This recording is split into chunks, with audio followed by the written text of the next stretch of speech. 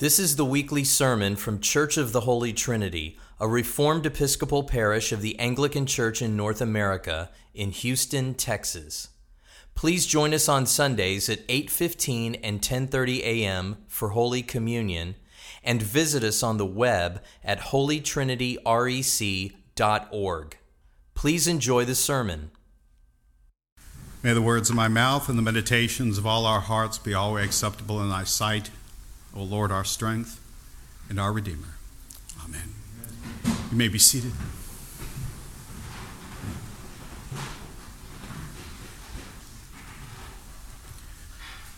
Who is able to stand before the Lord, this holy God?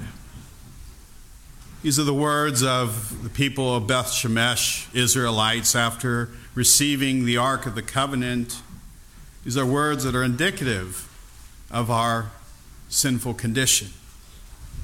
See, we cannot stand before Almighty God in pride and arrogance. To do so is to try to stand against Him. Looking at the 10 Commandments of the Decalogue as our guide, the breaking of any of the commandments is, in fact, standing before God in arrogance.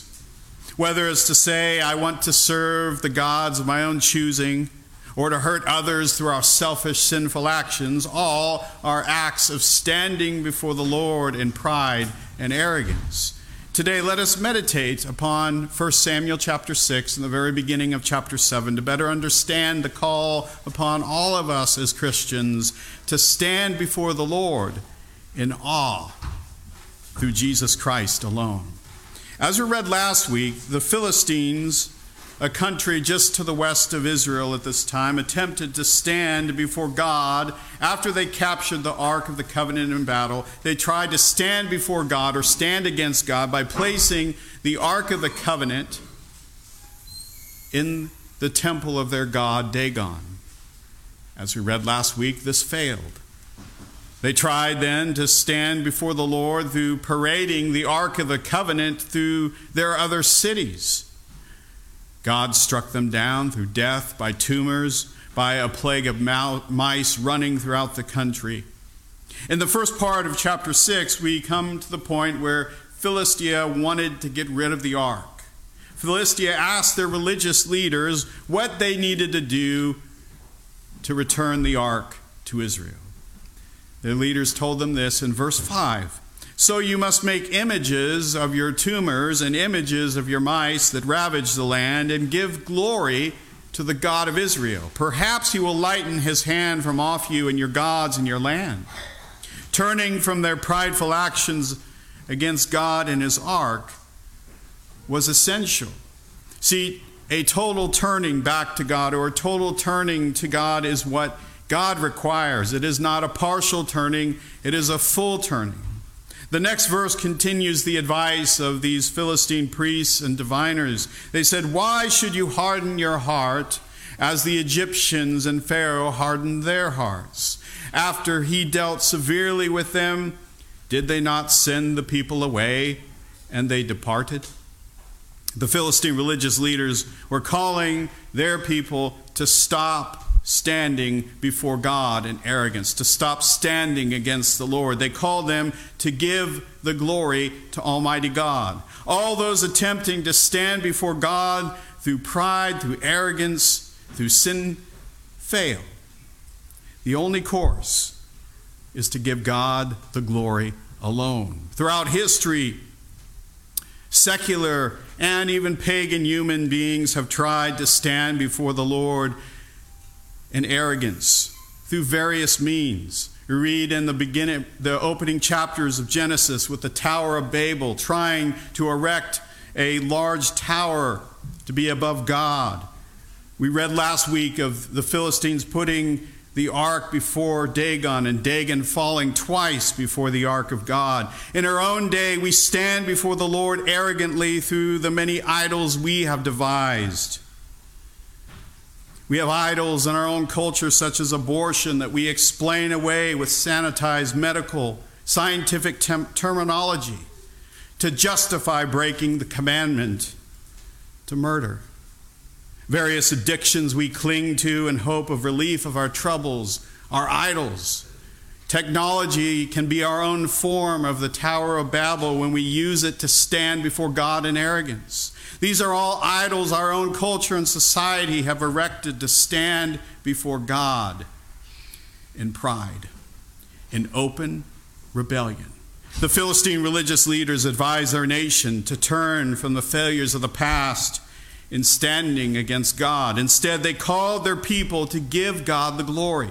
They did this by advising the people to send the ark back with a guilt offering of the golden tumors and the golden mice without human escort. They sought to let God guide the ark home upon these milk cows on which there has never come a yoke.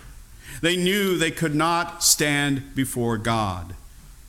When we are in our stubborn phases in life, we want to think that we can stand before God by our terms, by our conditions, clinging to the rebellious sins we do not want to discard. The issue, no matter what angle we attempt, is that we cannot meet the terms and conditions of the word and law of God for salvation and redemption. Jesus Christ alone meets these conditions, these terms of the law perfectly, as our mediator, as our advocate upon his cross, dying for our guilt and failing to meet these conditions. We can only stand in Jesus Christ alone through his love, by grace, through faith, by his fulfilling of the conditions in our place. Jesus Christ, as we know, as we confess in our creeds, is seated at the right hand of God the Father Almighty as our only mediator, as our only Savior, as our only advocate. He stands in our place, meeting all the conditions necessary to secure our salvation, to secure a future resurrection to glorified bodies at his return. We can only stand before God in Jesus Christ alone. The second part of chapter 6 speaks of the Philistines sending the ark back to the Lord, back to Israel as advised. As you read, the milk cows took the ark to Israel. This confirmed that all the troubles wrought upon the Philistines was indeed God's hand. Seeing that God indeed worked, the lords of the Philistines that had been following from afar returned home. From here we read that the ark was back in the possession in the midst of the promised land, in the midst of God's people. In response, the people used the cows as a burnt offering and the wood from the cart. They rejoiced at this return through offering worship, through giving glory to God. In the last section of these events, it speaks of the ark in terms of being back in the hands of God's people. Note all that occurred in these events proved that this indeed was God's work, God's hand. The Philistines could not contain God. The Philistines could not stand before God. Israel had no hand in getting the ark back. We read nothing about a special military commando raid to bring the ark back. No, God did not need such intervention. He worked in his time to bring the Philistines to their knees, to give him the glory alone. Now he turned back to his people. He turned back, if you think about it, to their heart issue of open rebellion against him. Things started in the right direction in the previous section with Israel giving thanks to God, offering a sacrifice. They had the Levites handle the ark as was their role. Yet the rebellious hearts of the people collided with the will of God, with the glory of God here. Yes, they had the externals right, just as they had with bringing the ark into battle in previous chapters. Their hearts, though, were still hardened in rebellion against God. They still wanted to do what was right in their own eyes while having all the neat little trappings of their religion. And verse 19 states, "And he struck some of the men of Beth Shemesh because they looked upon the ark of the Lord. He struck 70 men of them, and the people mourned because the Lord had struck them with a great blow."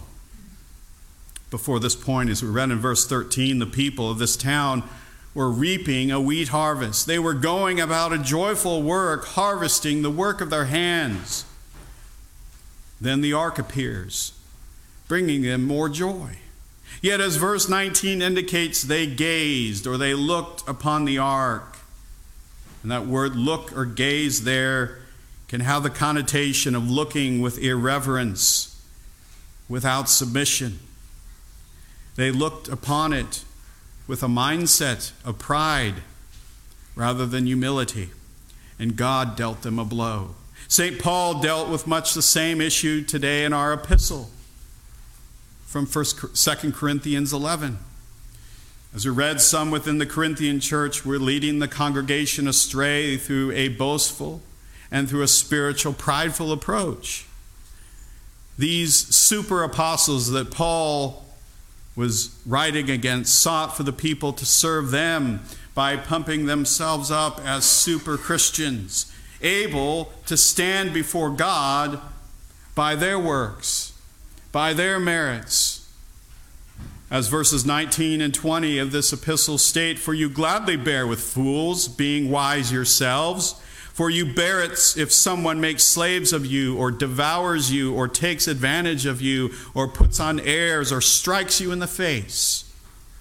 Ultimately, these Corinthian leaders acted as the ancient Israelites. Were not leaders at all, but tyrants, wanting to do what was right in their own eyes. Whether in the smallest unit of society, in the family, or with nations, we must be careful as leaders to be first servants, not demanding obedience, not demanding compliance, but serving. The Christian model of grace and love is to serve. The pagan model, which is what the Corinthian leaders were exhibiting, is to demand those that are under them to serve their needs. When this occurs, all that is happening is that the leader is standing before God in arrogance and hypocrisy, thinking they can stand before him in autonomy and their own perfection.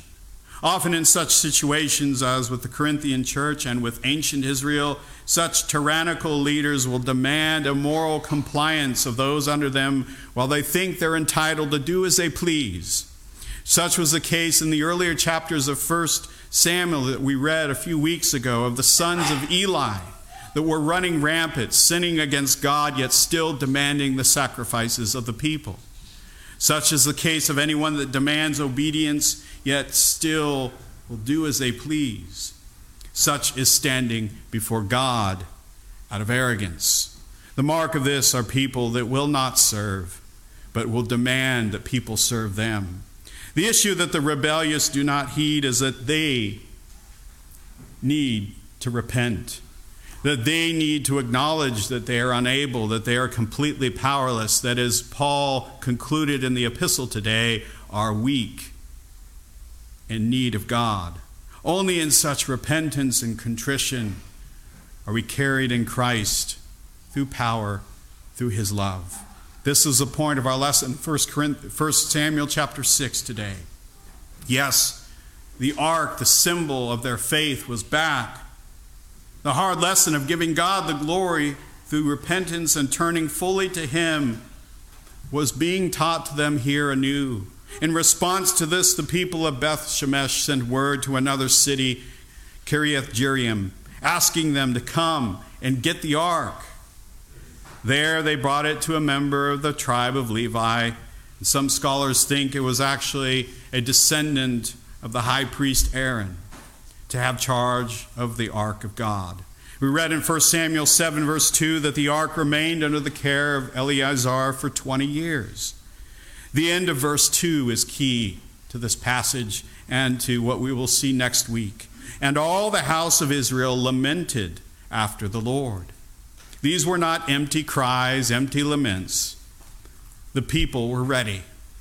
The people had been softened of heart by God's work to return to God. They saw all their arrogant boasting in themselves through doing what was right in their own eyes as a failure. They were ready for what will occur next in the rest of chapter 7. We cannot stand before God in our own power, in our own might, or anything else. We can only stand in Jesus Christ alone by his works, by his love and grace for all. We fail when we try to stand before the Lord in pride, whether it's pride in self, our accomplishments, pride in our family, pride in our nation, pride in our tribe, or pride in anything. We cannot stand in such. We can only stand in the faith by his grace alone.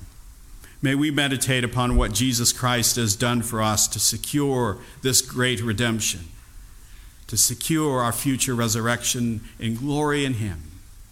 May we seek him in everything that we do, standing before him in awe, in reverence, and loving obedience.